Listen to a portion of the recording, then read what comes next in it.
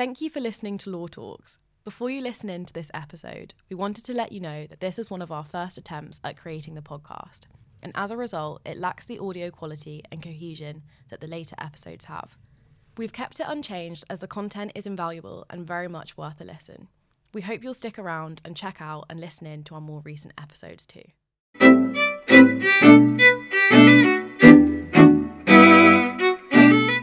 Welcome to the first episode of Law Talks. I'm Ellie. And I'm Katie. In today's episode, we'll be discussing a range of topics, from deepfakes to clinical negligence.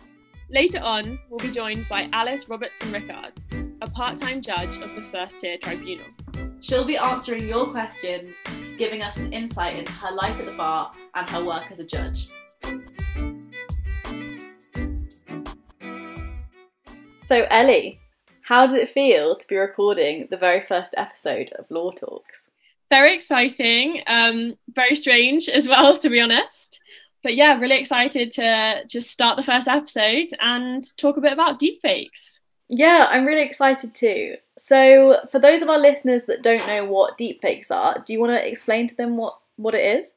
So essentially, deepfakes are some form of media, like an image or audio clip video, which, well, clues in the name, is fake, and it's essentially been created by deep learning technology.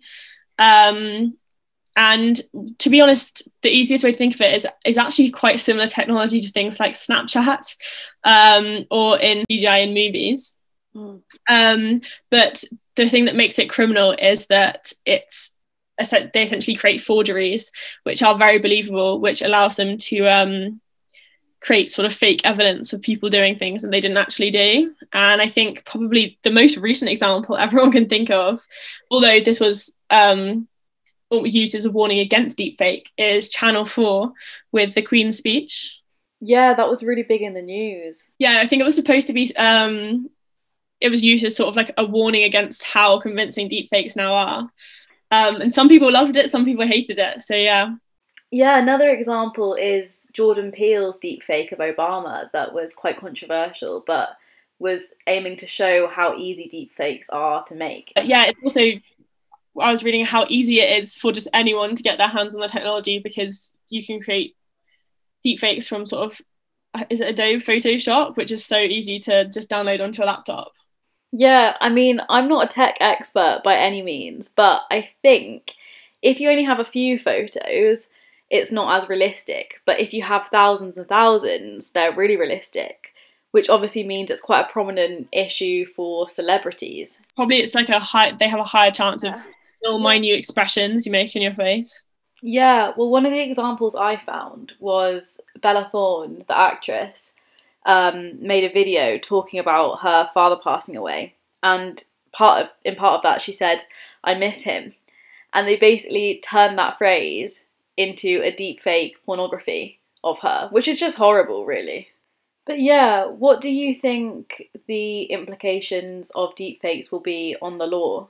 Yeah, so sort of bringing it to the law, on really basic terms, there's no specific law that tackles deepfakes, so they're not banned or really technically controlled. But as is often the case, when it comes to court, existing laws tend to be applied. So, for example, I'm sure we've all heard of copyright infringement. If the deepfakes are, seen as particularly damaging to a person, then it can be, or if it's particularly, targets an individual, it can be privacy and anti-harassment laws and examples like that. And some of these, they already do have different precedent cases. So, for example, excuse me if I don't say this name clearly right, David Buchanan, I think, in 2018, was charged with 16 weeks in jail, and he had to pay £5,000 to his victim because he created a deepfake gallery of pornographic images, essentially because they worked at the same investment management firm and he was trying to discredit her to the bosses. Oh my god. And it's not like he's someone who's famous or necessarily has like a complete background into AI and hacking. So it shows how, even on a everyday example. I think that's such an interesting case, and it also gives, I think, an insight into the types of cases we're going to be seeing more frequently in the coming years. Yeah, no, it's definitely I mean, hard to imagine how the law is going to sort of keep up with all the different cases of it. And another thing that I was reading about is that just with the existence of deepfakes out there, even when it's, it's not a case particularly focused on a deepfake, how do you know, when people use telephone calls or videos in court as examples, trying to give, trying to build a character, how can the courts be 100% sure that these aren't deepfakes, if they're becoming more common? Yeah, massively. And I guess you've also highlighted another issue there, which is, what is the law going to do about deepfake spreading misinformation and disinformation? For instance, like, how will that affect general elections and things like that?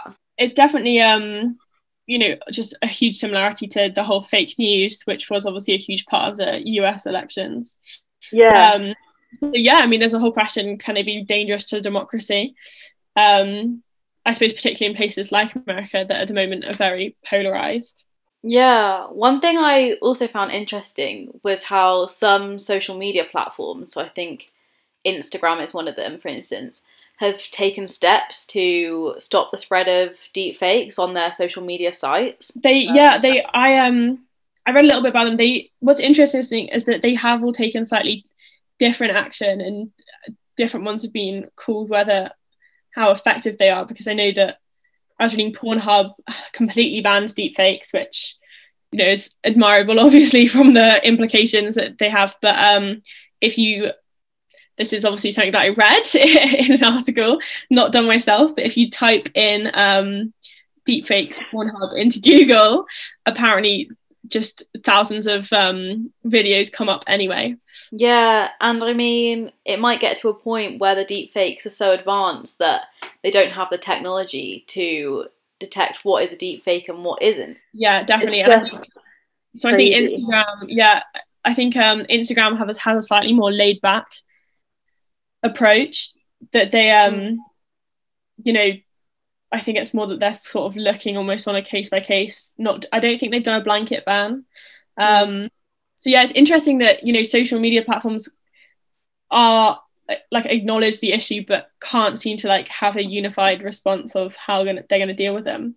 Yeah, and more broadly, I just think the impact that digital technology is having on the world, and in particular the legal sector, is crazy, and it'll be really exciting to actually see what happens over the next few years. Well, I think another example that I came across, it's not criminal, it was family court.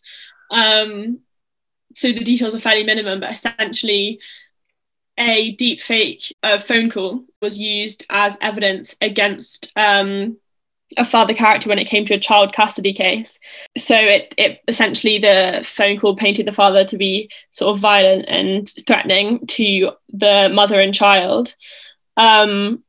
And I don't quite know the details of the case, but fortunately it was discovered that the video was a fake. So obviously it was struck off as evidence. But it definitely shows how first, how do you trust evidence when this happens? Yeah, it's just moving so quickly. Definitely hard probably for legislation to keep up with the technology. So I think that leaves us at a good point to move on to the next part of our podcast, which is a Q&A with our guest this month.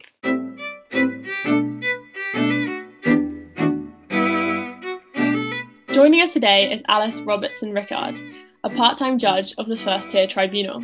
Prior to her judicial appointment, she practiced as a barrister for over 10 years, specialising in clinical negligence and crime. In her role as a judge, she sits in two chambers, the Social Entitlement Chamber and the Health, Education and Social Care Chamber. In addition to this, Alice sits on the Fitness to Practice committees of several healthcare regulators. So, Alice, we'll start off with some icebreaker questions. So we were wondering, how did you become a judge and what route did you take? Okay, so I qualified as a barrister and came via that route. So what I did was a law degree, which took 3 years, and then I did a year of bar school. And the time I was doing it, there was only one place you could do it, which was the Inns of Court School of Law in the city. And then a year of pupillage. And then I got a tenancy after that and practiced as a barrister for several years. And then I decided I'd like to try something a bit different. And I applied via the Judicial Appointments Commission for a tribunal judge role. And you have to have been practicing as a barrister or a solicitor or similar for at least 5 years to be able to apply for that. And then it's a process that takes a long time, about a year. And yeah, got appointed by them in, I think, 2013. That is amazing. Yeah. That's so cool. Just from that, just because I've been reading up on it recently, did you like secure your pupillage before doing the bar, or was it after? It was towards the end of bar school. Yeah, so I didn't have it secured beforehand, but I think it was quite normal to do it in that order at the time. Yeah, so I was lucky I had a funded pupillage, and they weren't all funded at the time, so that was good. And also I had my fees paid for at bar school as well because I had a scholarship, so I was quite lucky. So yeah, it was all relatively smooth for me, but I don't think it always is. You have to be prepared for rejection and a bit of a rough ride, and you know, often it's very hard to get a pupillage. It's hugely competitive, particularly now. And then getting taken on after your pupillage is tough as well. I mean, you probably looked into the statistics, but when I did it, there were 2 pupils and one of us got kept on and one of us didn't. So, you know, it's tough. Yeah, I mean, that's amazing that you got funded and secured a pupillage. Yeah, I wouldn't have been able to do it otherwise. So it was, yeah, it was good. It was really good. Very impressive. Okay. Right, we'll jump on to the next question. Other than sitting in court, what does your job involve? Well, lots of reading. That's probably the most notable thing, I would say. I do get huge bundles to read. So you have to learn to read very quickly, picking out what you need and what you don't need. And the other sort of notable factor, I would say, is it involves sitting with other people and getting on with a really wide range of people, different people on a daily basis. Learning to work with other people, appreciate that people do things differently, managing other people, coming to a decision collectively, it's all a skill that you learn to develop. That's really interesting. Ellie and I were chatting the other day about how we're not doing law degrees and how we're worried about having the skills we need for law. But actually, hearing you say that, it really is transferable skills. Absolutely. Yeah, I don't think it's a bad thing at all that you're not doing law degrees. I really don't. I think you'll have a real broad experience to bring to the profession in due course, which is a benefit. And it absolutely is about transferable skills. So no, I wouldn't worry about that in the slightest. Okay, it's really good to hear. We were wondering whether you had a case that you found the most interesting that you could remember. Well, when I was fairly junior and I was practicing in crime, I was led in quite an interesting case which involved an armed bank robbery. And that was quite interesting. I found it quite exciting at the time because the evidence was all circumstantial evidence. There was no direct evidence, and it was all reliant on, well, we had a facial mapping expert, and then we just had circumstantial evidence about the defendant being in the right place at the right time, or the wrong place at the right time, as it were. And it was a difficult case to prosecute because of the missing bits of the jigsaw. But I do remember that case because we did successfully prosecute him. He was convicted, and what stuck out in my mind as a very junior barrister was the fact that we hadn't and couldn't have told the jury beforehand that he had formed for doing this type of thing before. And I remember I was the one that got to stand up and tell the jury at the time that he had previous convictions for similar things after they'd come to their verdict, and they all sort of gasped, and it was all quite exciting. Yeah, so I remember that because it was one of my first interesting cases. So the next question, this was from Jan. Do you watch Judge Judy? No. Really? I'm really sorry, I have never watched it and I can't give you any opinion at all. I haven't actually either, so I'm not really sure. I have seen Judge Rinder on Strictly, if that counts, but I think it probably doesn't. What's it really like in the robing room? Oh, now that is a good question. I didn't really like some bits of it, and other bits of it are quite fun. So it's a place where you can sort of catch up with people you know, and there can be a lot of camaraderie. More so after the case, I would say, but beforehand it can be a bit challenging, and you do get some opponents who try and sort of put you off your game a bit, and can be a bit maybe a bit unpleasant, or they can just try and put a bit of pressure on you to not adduce certain bits of evidence, or to just try and spook you a bit, especially if you're junior. And yeah, I have to say I didn't particularly enjoy that side of things. That's so interesting. Yeah. Yes, with the nature of a very competitive environment. Exactly. Yeah. And you know, yeah, just trying to agree a few things in advance, and try to sort of perhaps put you off making the argument in court, you know, to make you think it's a really bad point or something. Yeah, so you have to get used to that bit. We've got some more in-depth questions that people have asked. Is how often do you think that you've given a wrong verdict as a judge? A hard one. Well, so I don't give verdicts as such, because I don't sit in crime, and it's the jury that comes up with the verdict. But so I make decisions, and really, you know, I often wonder whether it's the right decision or the wrong decision, because you never know for sure. All you can ever do is follow the evidence, analyze the evidence, and make a decision on what you've seen and heard, what you think is more likely than not to have happened. And that really is all you can do. And some cases you go away and worry about more than others. But I've tried to make a bit of a rule of it that I never sleep on it. So I do sometimes go home and think about something and wonder if I've done the right thing, particularly in the healthcare regulation. If you strike someone off and it means they lose their profession, you know, you do sometimes go away and think about it. But I try and say to myself, well, I'm never going to sort of think about it the next day. That's what I try and do, because otherwise you'd find it a really difficult job to do on a daily basis. Do you find controlling your whole life? Yeah. I was going to say, do you find it hard to separate work and home? Because I know you're saying you try and switch off, but is that at times just not possible? Or? Yeah, no, I to be honest, I'm pretty good at sort of compartmentalizing and just putting things in a box, and I try not to worry too much about things. I really do. I think you have to be quite strict about that. Yeah, I think it's probably the same in lots of professions as well. Even being a student, sometimes I've got so many deadlines, and say going out in the snow today, it's like, right, for the next hour, I'm not going to worry. I'm just going to go and have fun, and then from 2 to 3, I can do my essay, things like that. Yeah. Well, I've got a friend who is a Crown Court judge, and he does a lot of unpleasant sex cases, child abuse, things that really, really do play on your mind.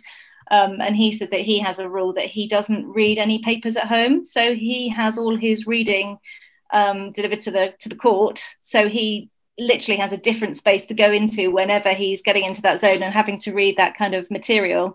And I think that's quite clever. So this is quite an open-ended question, but we're wondering, what are your top tips for success in the industry? Gosh. Yeah, no pressure, Alice. quite a lot of things. I think you have to be prepared to work incredibly hard. There's no substitute for that. You have to be really prepared to put the hours in. Certainly as a junior barrister, I would quite often not sleep very much at night. You might get given a trial at 6 o'clock the day before that you're prosecuting the next morning at 10 o'clock, and the only way to get it prepared is to work through the night, and that's just how it is. Obviously that gets better as you get more senior and you don't get so many last minute things, but yeah, you really do have to be prepared to put the work in.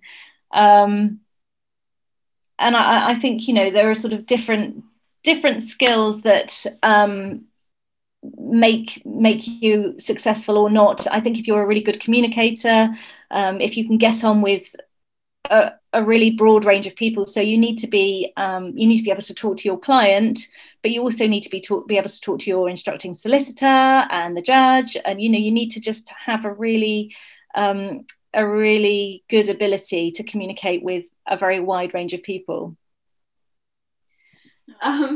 Another question that we have for you is, when trying to get into the world of law, what things would you recommend to stand out, and what do you need to stand out to get placements at top firms? Which is a slightly pressurizing question.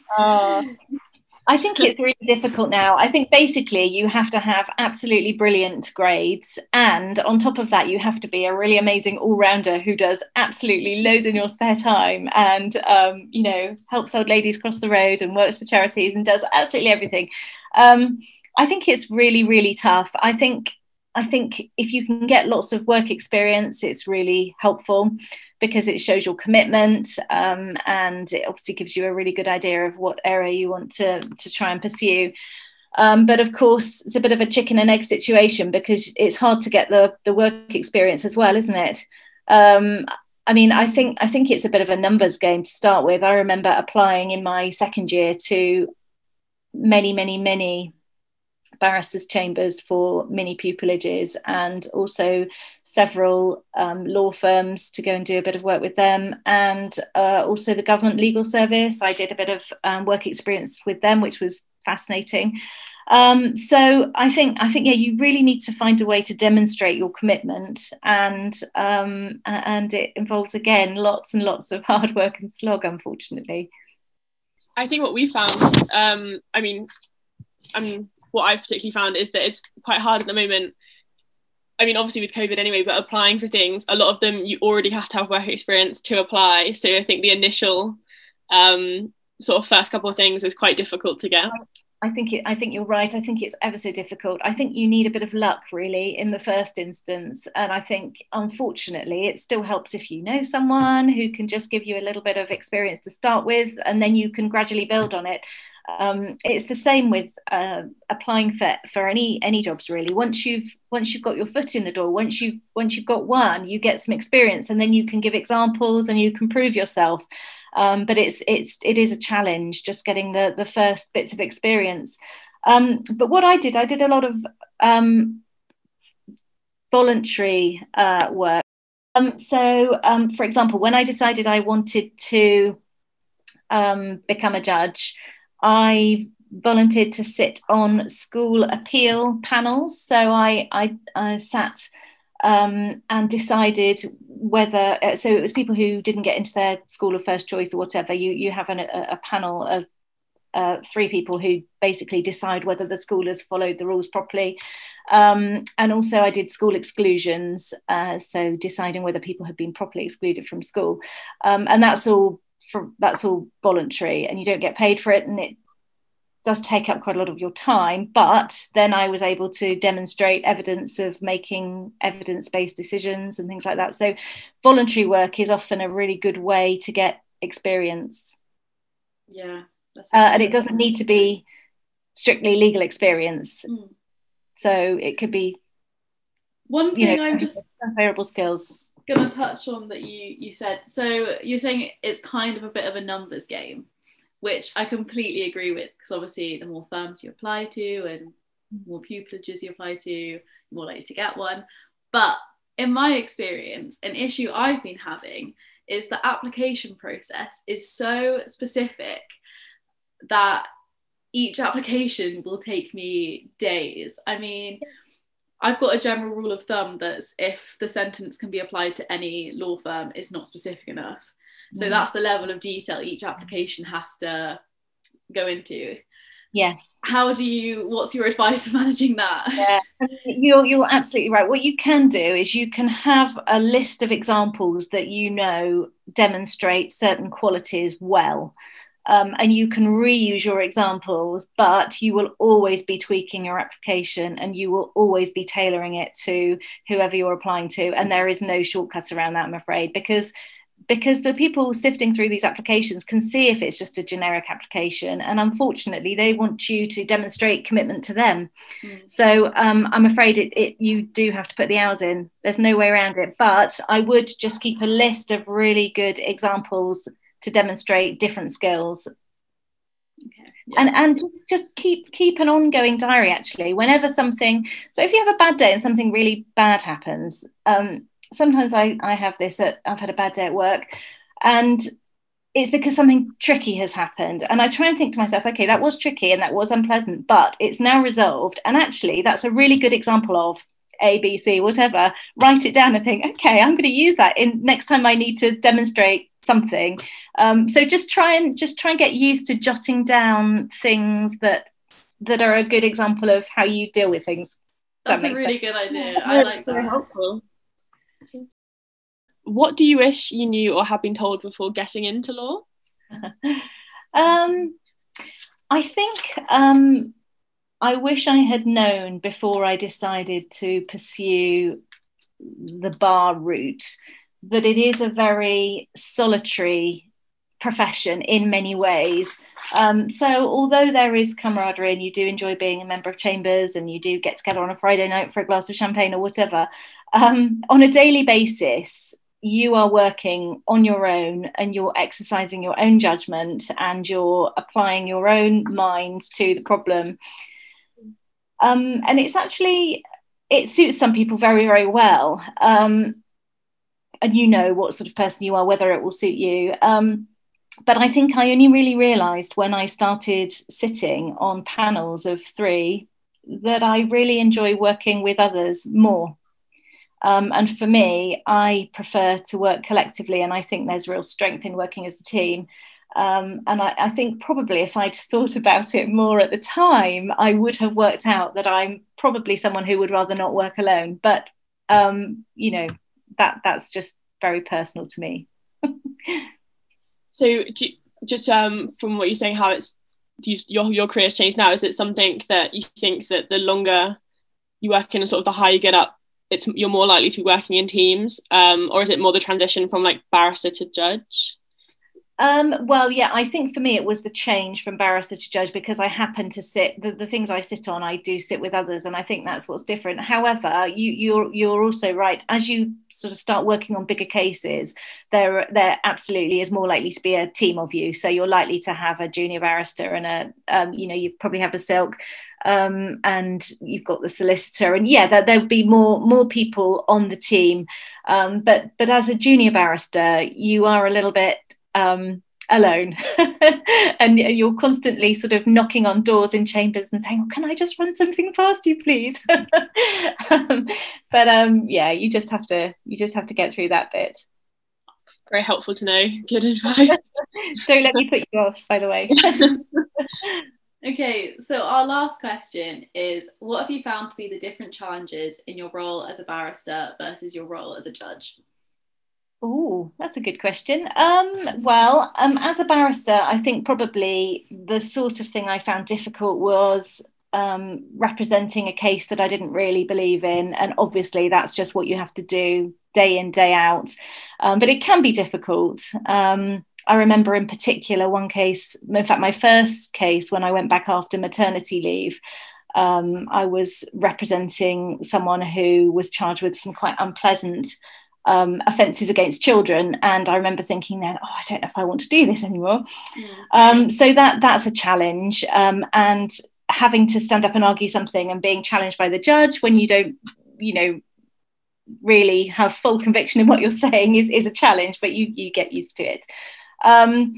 Being a judge, I think the challenge with that is, at the end of the day, you are the decision maker and the buck stops with you, and you make a decision, you do the best you can, and you analyse the evidence, but you never really know what happened and whether you've made the right decision.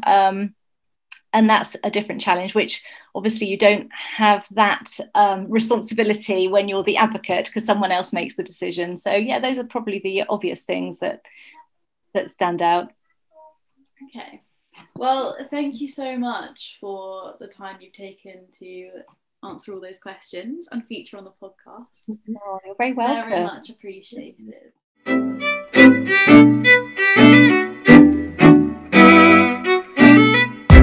Thank you for listening to this month's episode of Law Talks. Join us next month for our episode on family law.